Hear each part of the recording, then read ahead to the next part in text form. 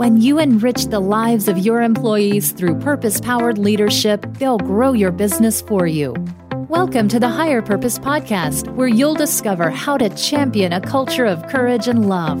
Stop dealing with symptoms and get to the root of the problems in your business. This is the Higher Purpose Podcast with your host, Kevin Monroe.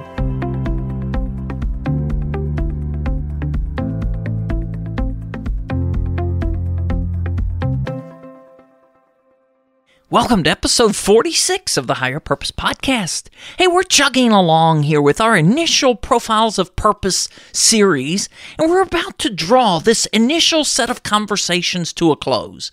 And boy, it's been a rich group of conversations.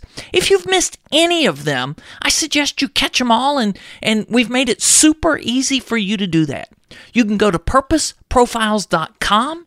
That's a site where we've housed all of these conversations, so you can just get them in one place. Soon, we'll be announcing the first publication of these conversations in a digital print format where you can share them with friends that may not be listening to podcast yet. Hey, it's a privilege to host this podcast and to host conversations with leaders who are in business on purpose, people who are taking a different approach, a richer, more meaningful approach to business. In many cases, I'm actually privileged to make the first introduction for some of you to these extraordinary people. So if you've not yet met Brandel Randolph and the 1854 Cycling Company, then you're in for a treat. I discovered Brandel through our mutual friend Russ Stoddard. And if you've been listening to the podcast recently, you may have heard that name frequently. I interviewed Russ back in episode 38, and then Russ connected me to Lisa Cooper in episode 44, and then once again, Russ is the conduit through which I met Brandel. Brandel Randolph is the founder and owner of the 1854 Cycling Company. He's also the co-founder and executive director of Project Poverty, a nonprofit organization that aims to design, create, and implement innovative strategies to reduce poverty. He's also an author, a guest lecturer, and even has a TED Talk on his resume. I encourage you to give it a listen. Brandel, what an honor to have you join us today. I can't wait to see what unfolds through this conversation. What's something you'd like us to know about you that might not always make it into a formal introduction? I can't make eggs pretty well. No, I'm kidding. One of the things that's amazing is that I would like to be introduced as a poverty alleviation, person rather than a guy who owns a bicycle company, because I kind of get ashamed because my ability as a mechanic is not as well as people think. I got guys who are good at it, but I'm not one of them. So I'm sort of a social activist, poverty alleviation person, more than I am a bicycle mechanic or those kind of things. Okay, now, Brandel, I just have to say, that's why we're talking. I mean, it was this whole idea of this poverty alleviation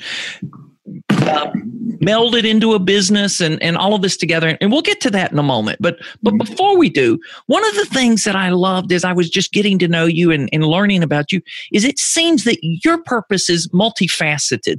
Now, I think that's true for most everybody, but most people aren't in touch with it to the degree that you are. So how do you describe you just talked about poverty alleviation. How else do you describe your purpose at this moment? At this moment, it's let me go back. Okay. My purpose is based on this theory that poverty is not behavioral, it's more structural. Okay. And the purpose is to change the structure of how poverty works in other people's lives, particularly the children who are caught up in the generational cycles of poverty. What is the basis for how do you reset that structure so that the poverty in their lives isn't structured against them? Okay. So it's kind of like my purpose would be to create these jobs that kind of reverberate through the households of each and almost every single employee that I have. Okay, so to interrupt the intergenerational cycle of poverty and change it for future generations, right? Yes. Love it. So share with us then the journey that has led your path to purpose and how you ended up starting this company known as the 1854 Cycling Company. Well, I think my journey probably started back in LA in 2008. This is when I was a commodity broker, worked at a hedge fund, all these other fun things. But then the financial collapse happened. And when I relocated with my wife to Lubbock, Texas, when she got her doctorate from Texas Tech, I started figuring out what I'm going to do with my life. And what I realized is that as a broker, I didn't have much to offer, but needed Lubbock in terms of jobs that I can get. So I started a nonprofit, and it was to look at poverty and how it shapes the lives of other people based on an incident that happened that I kind of described in my TED Talk. And from there, I learned that poverty is not this mythical, theoretical, stereotypical thing. It's actually something that has about 30 different aspects. And you can actually find out why people are poor, in what region, down to the census tract. And this actually gives you a pathway to creating solutions for those people in particular. And that was a lot of nonprofit work I did in Lubbock, and I kind of went from there. But when I got to Massachusetts about 3 years ago, I did not want to do the nonprofit work because there's not a lot of money floating around here. I mean, in theory, there is money for nonprofits who want to do good things, but in actuality, there isn't. They give it all to these major nonprofits who sucks up millions of dollars, and they expect them to give you money, but they're not going to give you money to compete with them and take the heads away from them, because that's the way they do their whole accountability thing. So I was thinking I'd start a business and employ a few people. However, I stumbled across bikes because I wanted to ride one day, and I didn't see anything I really wanted. So I made the bike that I wanted, and while I was in the shop, other people wanted it. And so that became a business. But then I started looking at how I could employ people who were poor or struggling with poverty. But then I actually took it a step further, and I said, who was poor in this town that I lived in? And I realized that by doing that research and that background, that women who have criminal background histories, who live in households with children younger than 18, who live beneath poverty ratio, are overrepresented amongst those in poverty. Okay. There's a disproportionate number of women who have kids who have criminal records. Right. This census tract or this town. And those are the women that need help the most.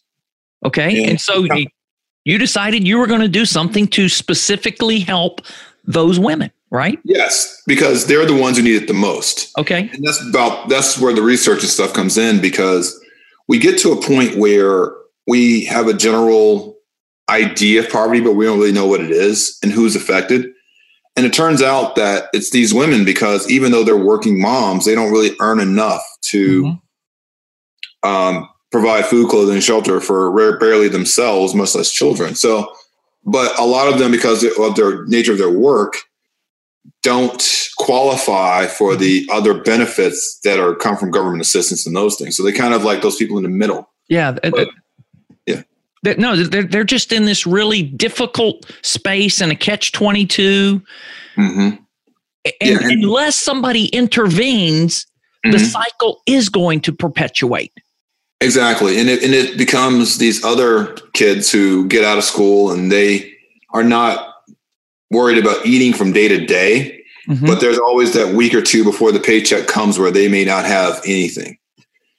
Or it's you don't have winter coats in the wintertime, that kind of thing. And so when I started looking at jobs for the next century, bicycle mechanics came up. So I was like, oh, right, here's this business I was thinking about. Here's a job where I can pay them $15, $16 an hour. Then I went through that and all these other things. And now what we found was that the market for bicycle mechanics is harder in 2018, because a lot of companies have taken their businesses to China, where they can make a regular bike for $50 and sell it for $200 and make a profit. I mean, that doesn't create a lot of jobs for anybody. In fact, a lot of these companies who are based here, these brands that are based here, are just simply marketing companies for those factories. And so I can't compete with them at that price level. Okay. I simply can't. So what we decided was to go full-fledged into e-bikes, electric assisted, pedal assist bicycles.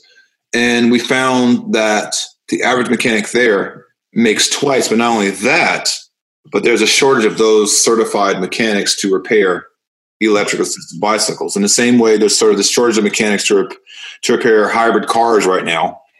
It's the same way with bicycles. And if you look at the way the demographics are going, we are probably going to have at least 40% of all bicycles on the road in about 10 years are going to be electric assisted. Wow. And so to get out there now with the higher end brands and the certified workforce in order to create this, we can create a brand that gets into this market. But if all goes well, in about 3 years, we'll be one of, if not the only, wholly built facility, wholly built bicycle product in America. And that's where we're trying to go. Okay, so Brenda, this is fascinating. I mean, I had no idea there was so much research and so many layers and depths of layers to you forming the 1854 Cycle Company. So what's your favorite way of introducing 1854? Because I'm sure there's some people that are thinking, okay, why 1854? Well, my favorite way is I used to start with the name. Okay, yeah. The name 1854, because beyond me being this social activist person, I'm also kind of a closet history buff. Okay. So when I moved to Framingham, I did a little research on the history of it because I love history. And it turns out on July 4th, 1854, here in Framingham, was the first meeting of the Anti-Slavery Society. And they met on the 4th to talk about the hypocrisy of celebrating the 4th of July in Boston while simultaneously participating in the Fugitive Slave Act. That meant that freed African Americans can be arrested, brought to trial, and accused of being escaped slaves, which were now considered criminals under the administration of Franklin Pierce. So what that meant was that any African American could be accused of being an ex-slave. So if you had established a life here, lived free your whole life and everything else, you can be accused of it, stolen in the night, and taken back to slavery, and there's nothing anyone could do about it. Wow. And so these noted names such as William Lloyd Garrison, Sojourner Truth, Henry David Thoreau, Wendell Pierce, and a host of other people got together here in Framingham in 1854. And at the end of the slave rally, they burned the U.S. Constitution. And this was kind of like Colin Kaepernick kneeling in 1854. It kind of divided the country and it kickstarted the abolitionist movement. And I kind of liken it to a lot of the things that are happening with women in prison right now. Because the recidivism rate amongst women in prison is not as high as men, but the poverty rate is higher. That means that once women get out of jail, they don't necessarily go back at the same rate that men do. However, they're more likely to live in poverty post-prison. So are they really free? Wow. And who's going to stand up for these women in the way the abolitionists stood up for the formerly? I mean, and it's all this whole stuff coming out. I mean, it's in fact kind of crazy because I know your podcast can't see this, but our logo is a flame breaking chains. It's kind of, this is what's on all of our bikes. I got to send you a t-shirt. So, but basically we need more abolitionists to stand up and talk about the people who want to break these cycles of poverty, mass incarceration, and kind of set the mold and set these business models of what can work. Because we live in a society that's quick to recycle products. We recycle aluminum, we recycle paper, cardboard, whatever. But we're very least likely to recycle people. Yeah. Yeah. We think that once someone's been incarcerated or has some kind of issue, then they're immediately disposable. They're no more good.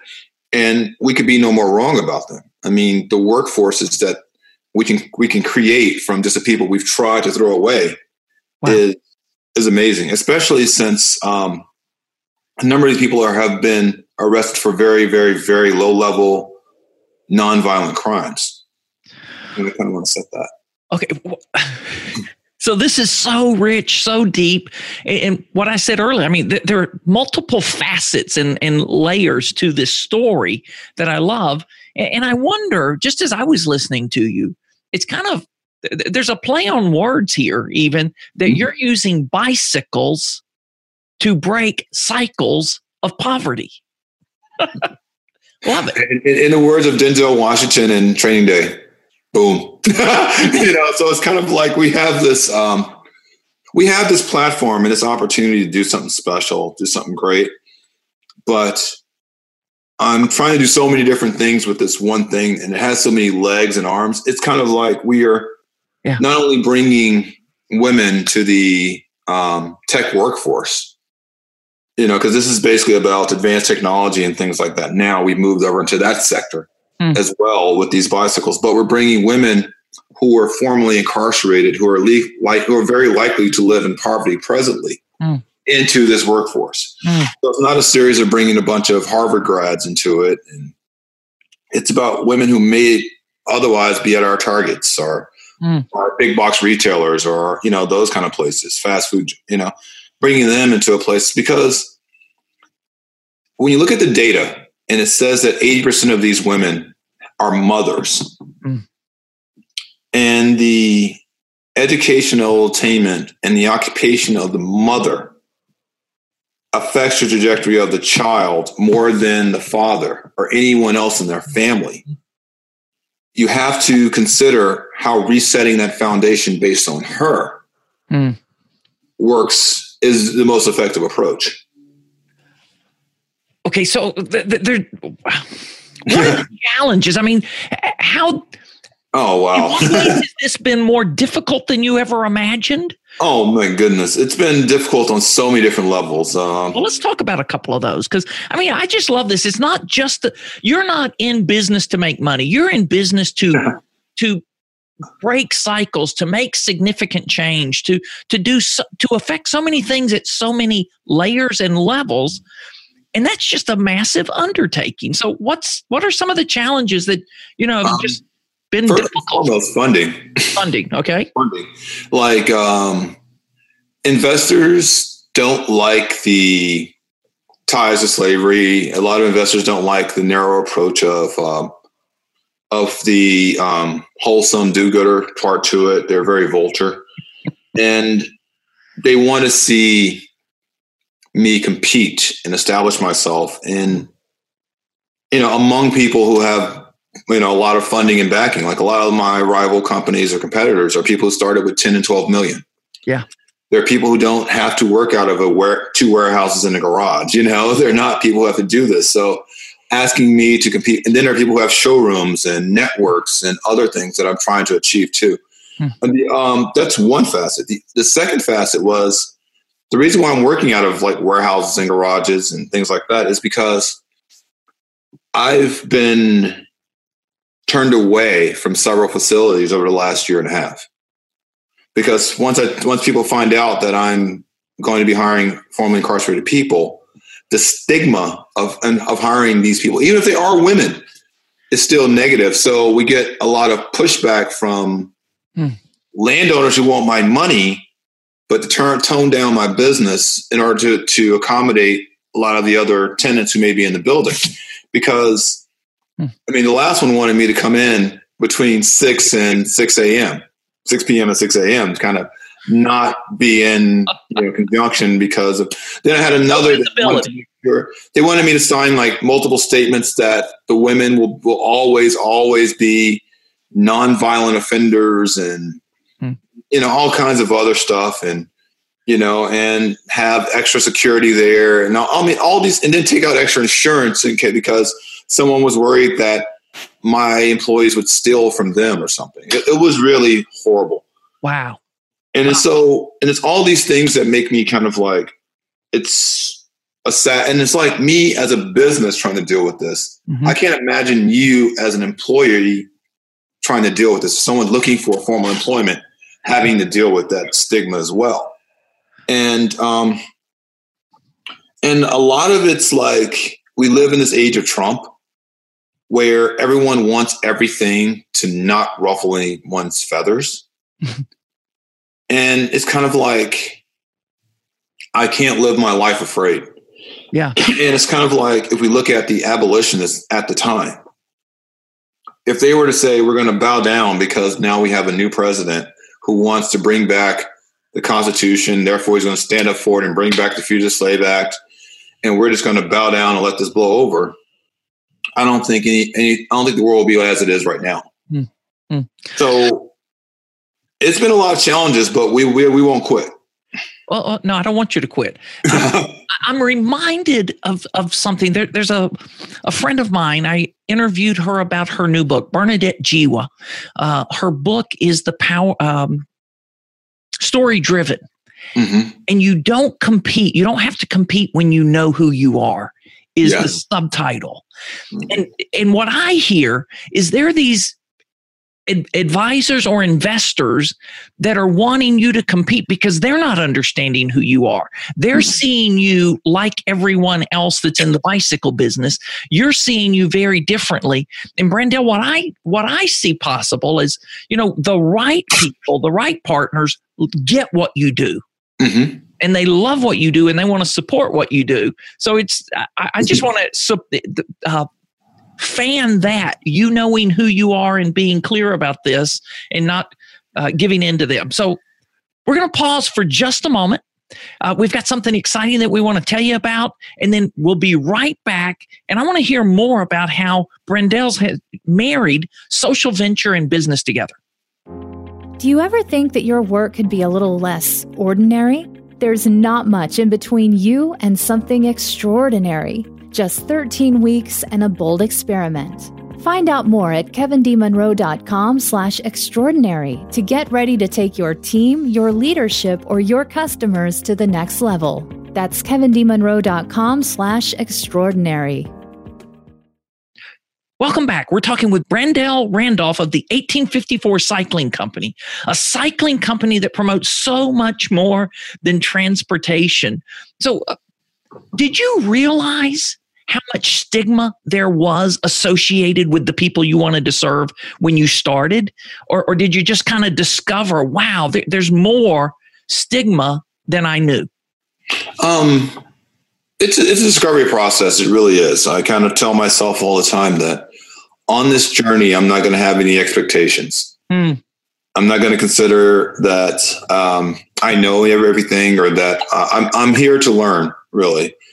And what that does, it keeps me out of the trap of stagnation or it helps me to adapt. And so knowing the stigma now, it helps me adapt the business. So now I can't just have a business attached to someone else's business. I really want to have my own freestanding building.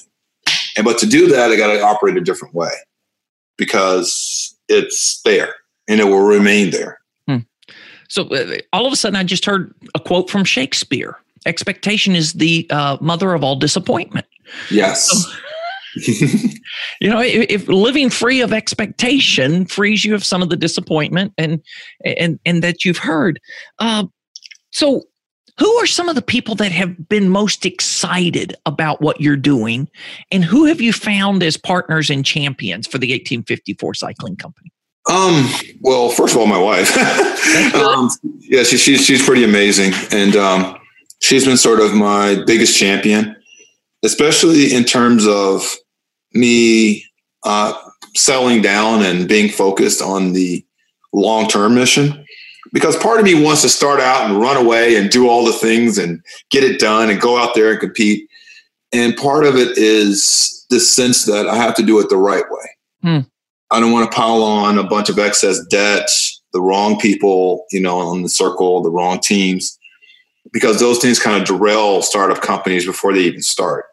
So by the time most people find out who you are, it's always too late because you've changed who you are to accommodate the investors or the partners or the people who are there. And so far, it's been a lot of friends and family. And the way they do it the most is they buy our products and they post them up on social media. Like every time I see someone, an old college classmate or high school classmate or neighbor or friend, every time I see them pop in our little, e-commerce site and they bought a t-shirt for their kids or themselves, it makes me feel great.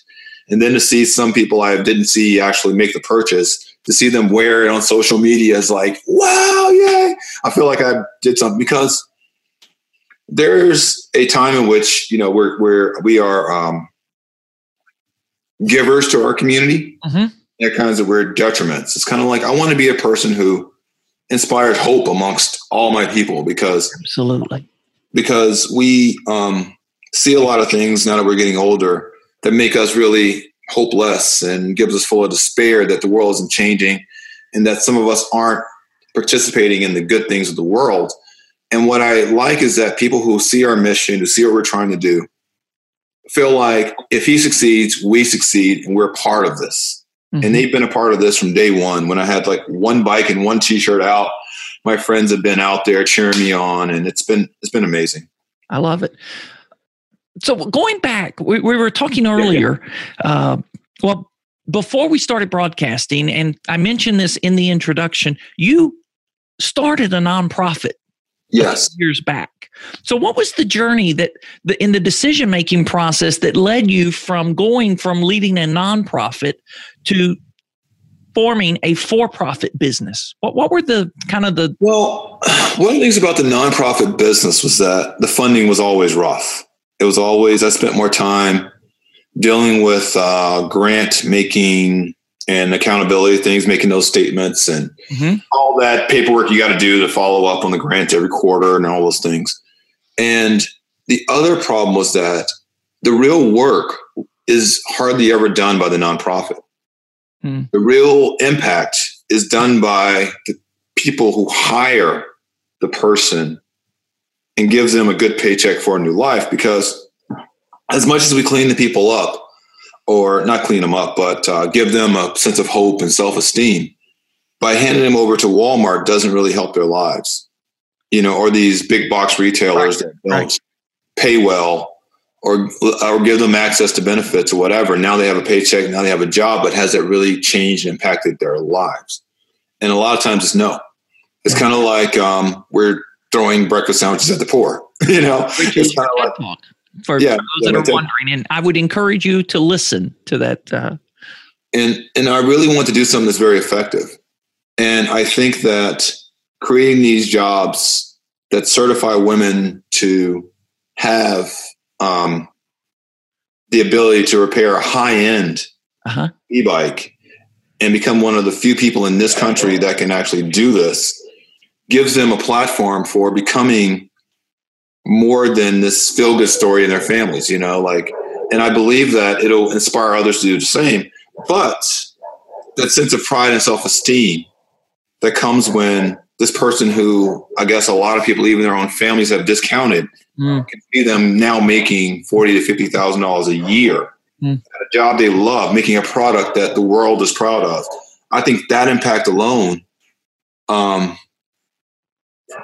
is beyond what a nonprofit can do. I just love this because, you know, one of the themes that I love is transformation. And what you're talking about, the and I don't even want to call it an intervention, the opportunity that you're bringing into these families, it has a transformative effect. And as you said earlier, I mean, you're changing future generations, current and future generations. So what does that look like from where you sit and what you see in the lives of the people you serve? Well, if it were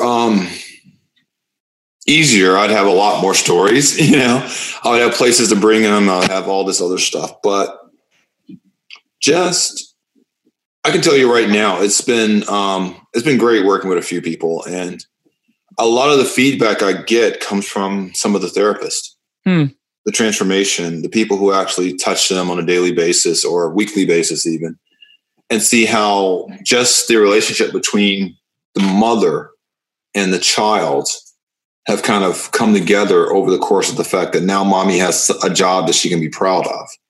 So every time I'm on like the TV or whatever, and the children, you know, see it or whatever, my mommy works there, makes some of the women feel better about what they do. You know, and it's kind of like, I wish I had a bigger place or some kind of place where they could see them working, because it means a lot. I mean, that's inspiring to a lot of people to see the person who they love the most being affected by things like this. Like, I want to see you at work, and I want to see what you make out there in the world, and it's kind of an amazing thing. But I think the transformation hasn't yet to be seen. But the full effect. It started, but it hasn't yet to be seen. My true measure of success would be how many of these children go to college. That's going to be when I'm like proud, when I'm like getting the college invitation to one of my employees has a child that's going to college and they've either been accepted or they're graduating. That's when I feel good, because I think that's the transformational restructuring of the foundation of someone else's life. Because all the feel-good stories in the world doesn't compete with now you have an opportunity. So, Brandell, you've talked about this has been challenging. It's difficult. What are some of the things that you've learned or you're learning to do differently to support and serve these women as employees? And what does it take to help them make that transition? Because that's not an easy transition for many of them. Well, one of the things I've learned is you have to rely on the expertise of others. What is like, I'm not a therapist. Won't have any experience at MSW work. I won't be able to do that. But relying on someone that does is key. I'm not a person who's a master bicycle mechanic. Relying on people who are is a matter of expertise. And I'm not even a person who's a entrepreneurial business mind. And so being able to rely on someone who does gives me the ability to be the visionary, the guiding force, and all the other things I do more effectively. And sometimes there is challenges outside your comfort zone, which breeds success. But sometimes you're being out of your comfort zone means you're not in your position where you need to be and where you're placed. And I really think that a lot of business and a lot of purpose-minded people need to refocus on, you were planted here for a reason. Just because something's going on over there, don't mean you need to run over there and do that.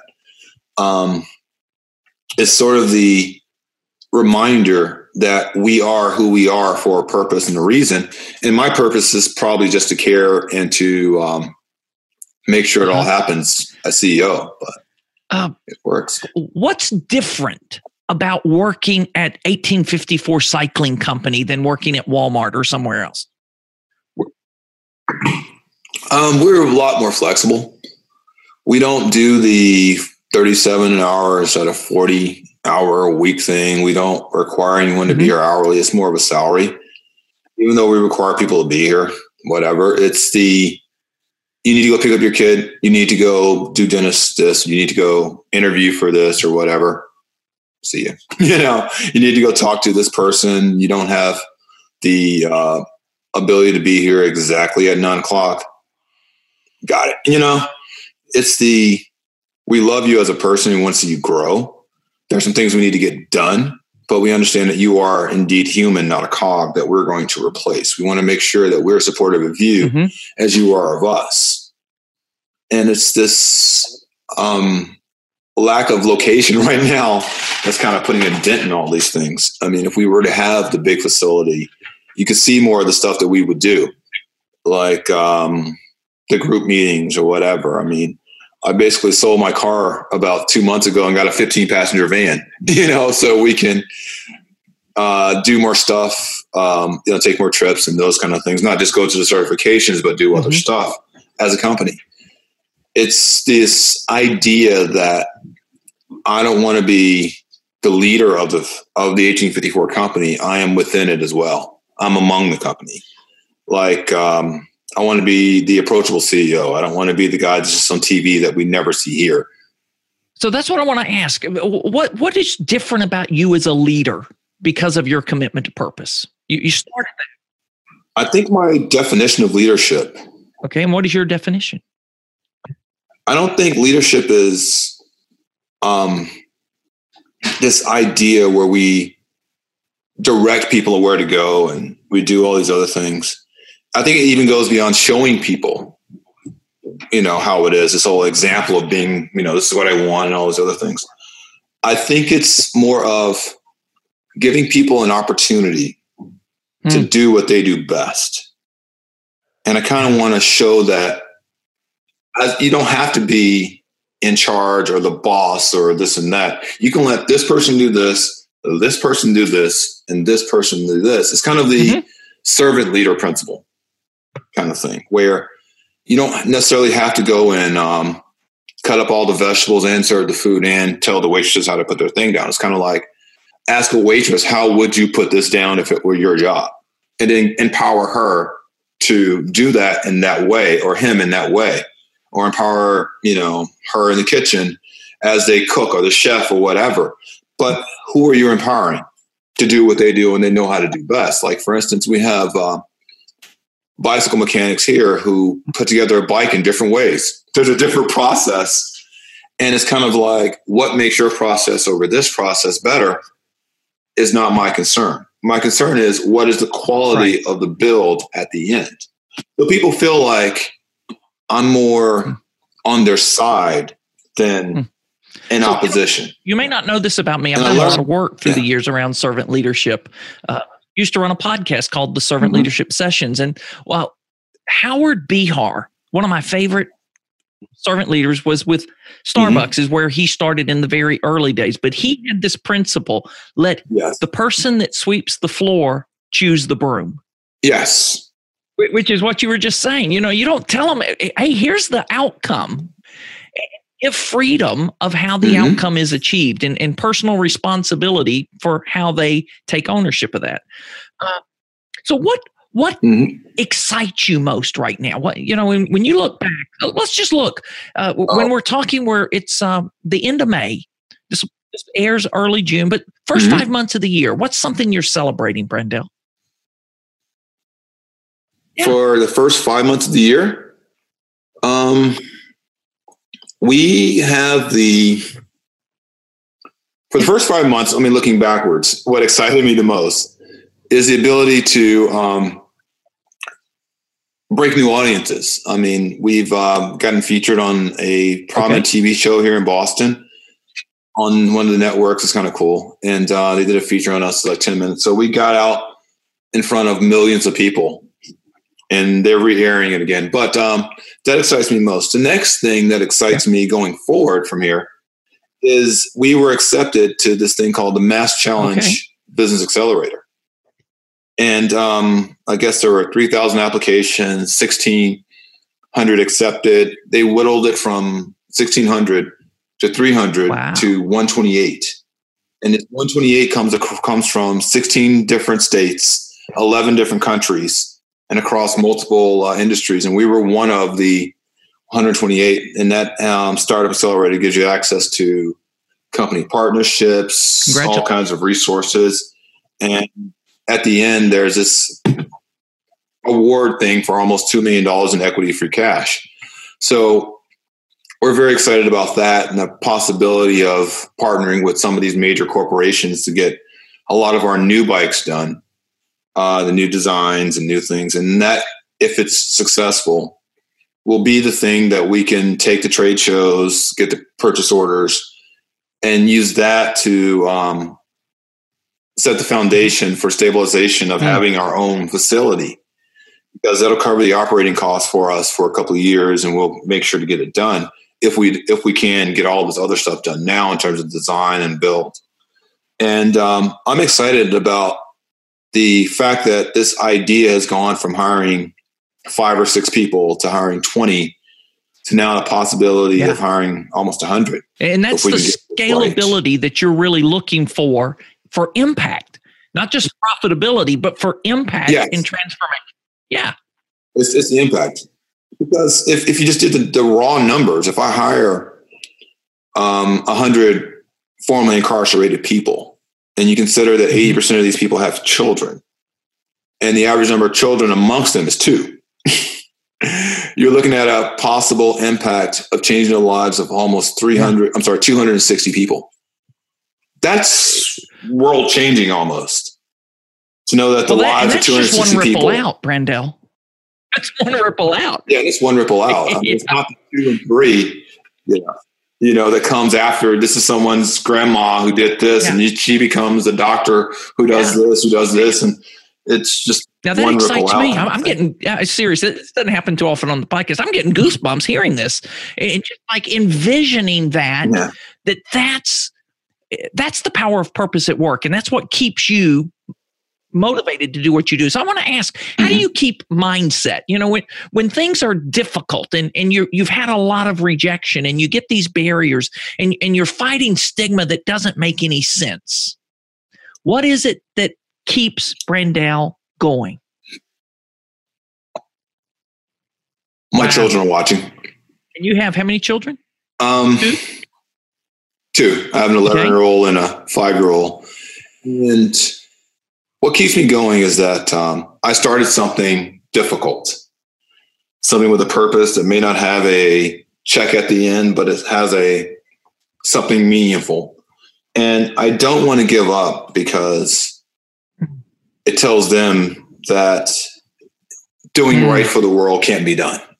And actually doesn't, but I don't want to send the message that this is a path that they should not try to do good. And to show all the difficulties of going up and down, to not have the funding that other people may have, or to have the support that other people may have, or means that I won't quit, but it's this little small things, these little small victories you get, seeing like one of my sons ride the prototype mountain bike that we have, or seeing another one wear the hoodie, love the hoodie, those kind of things. But beyond all of that stuff, it's kind of the inspiration I want to give them to continue on, because win or lose, failure or success, I want to take it out to the end. And at the end will be when there's literally no more air, when there's no one buying anything from me, when there's no accelerator, when there are no people asking me for podcasts or interviews or these things. At the end, when it's been months since someone's bought a bike from me or a hoodie or something like that, or the bank accounts are so bad that I can't, put cheese on the Whopper kind of thing. I want to sit down and have that talk, that gather my family thing and say, oh, I've gone as far as I can go with it. With all the people that we've had, all this is as far as we can take it. And that's when I sit down and I just admit to myself, this is what I learned. And this is what I want you guys to take from it. So there is no failure. There's only learning. Yes. And that's kind of where I want to go with it. But that's what keeps me motivated. I want to invite you to flip that. Let's look at a different down the road scenario. And that's that this is flourishing beyond your wildest imaginations, and the cycles are being broken, and you've been attending graduations, college graduations, and send-off parties. What's that conversation with your kids then? Do you still want it? The ownership stake that I'll still have in it, or whatever one of these partners leave behind, or whatever. Do you still want it? Or is it something that just sits in your portfolio or whatever? Or are you just going to go and do summer internships or whatever? But what you do with this from here on is no longer about me. It's about you. How do you want to continue this? Do you want to take it and sit in this chair and go to do your engineering and design stuff and your robotic stuff? Or do you want to do your fashion design stuff and this and that? Or do you just want to pass it over to someone who has that opportunity? Or do you want to take the nonprofit?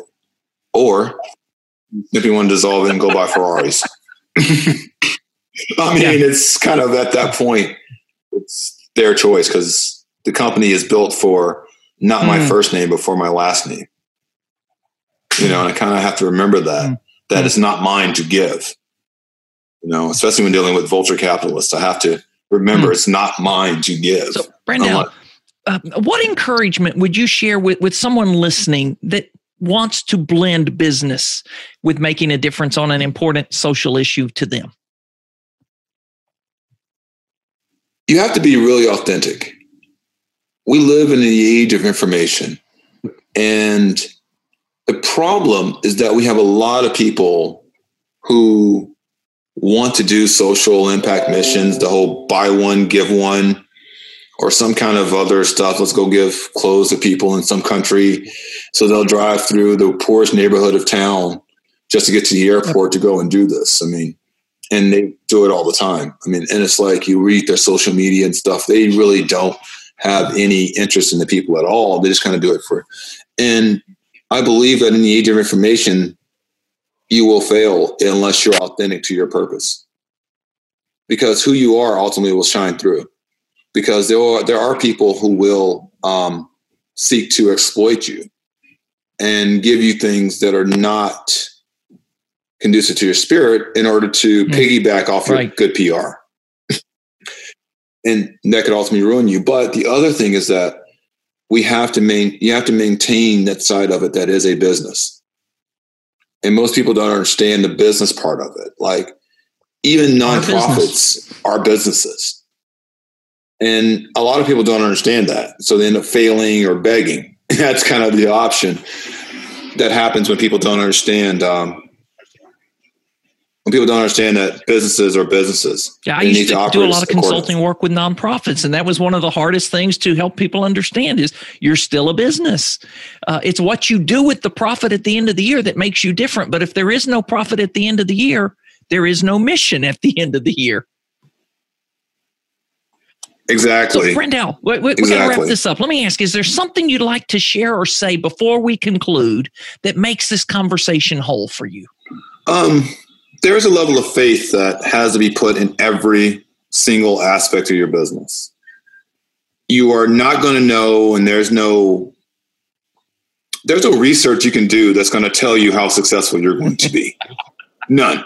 There's no magic wand. There's no market study. There's nothing like going out there and stepping out on faith in order to see if it's going to succeed or fail. But the thing you don't want to do is put too much into your business before knowing what it is that is required of you. And you won't know unless you go out there and do it and ask. But when you're not authentic, you'll never know, because you won't ever be honest with the answers that you receive. You have to really be brutally honest with yourself. And that honesty is the way and the key to success. Wow. Thanks for sharing that. What a great way to wrap this up. Now, before we go, I've just got to give people an opportunity. There are going to be people that want to get connected. They want to learn more. They want to buy a bike. They want to buy clothing. Where do they do that? 1854cycling.com. Go to our website where we have reduced our prices for the summer.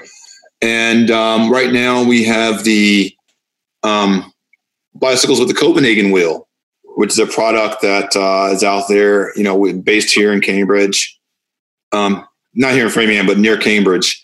And that's one of the products that turns your bike into a pedal assist. And that's on sale right now. We're way below market on that.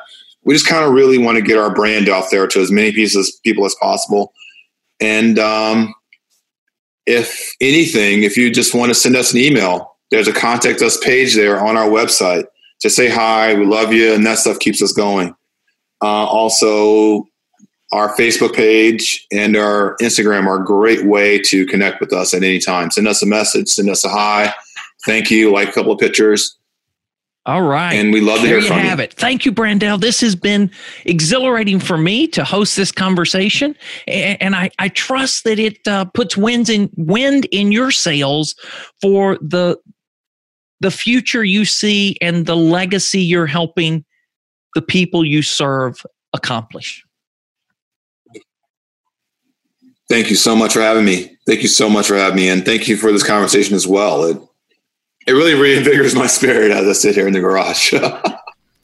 Hey, Brandel, thanks so much for joining us for this episode of the Higher Purpose Podcast. I wonder if this comment from Brandel lodged in your head the way it did mine. You gotta be authentic about purpose, because who you are will ultimately shine through. So you can't fake it. Sooner or later, who you are is going to shine through. Another point Brandel made: Look at where you are right now. You were planted there for a reason. Figure out what it is and do the research to find out what's going on around you and how you can make the greatest contribution or difference where you are. And then finally, what Brandell said in closing, it's important to do your research and homework, but you simply can't do enough research to guarantee success. Sooner or later, you've got to have a level of faith to passionately pursue business in life. Hey, until we connect again, I want to encourage you to do what Brandell and I do on a regular basis, navigating north in business, leadership, and life. Thank you for listening to this episode of the Higher Purpose Podcast. Remember, if you ever think that your work could be less ordinary, there's not much between you and something extraordinary. Just 13 weeks and a bold experiment. Find out more at 13weekstoextraordinary.com.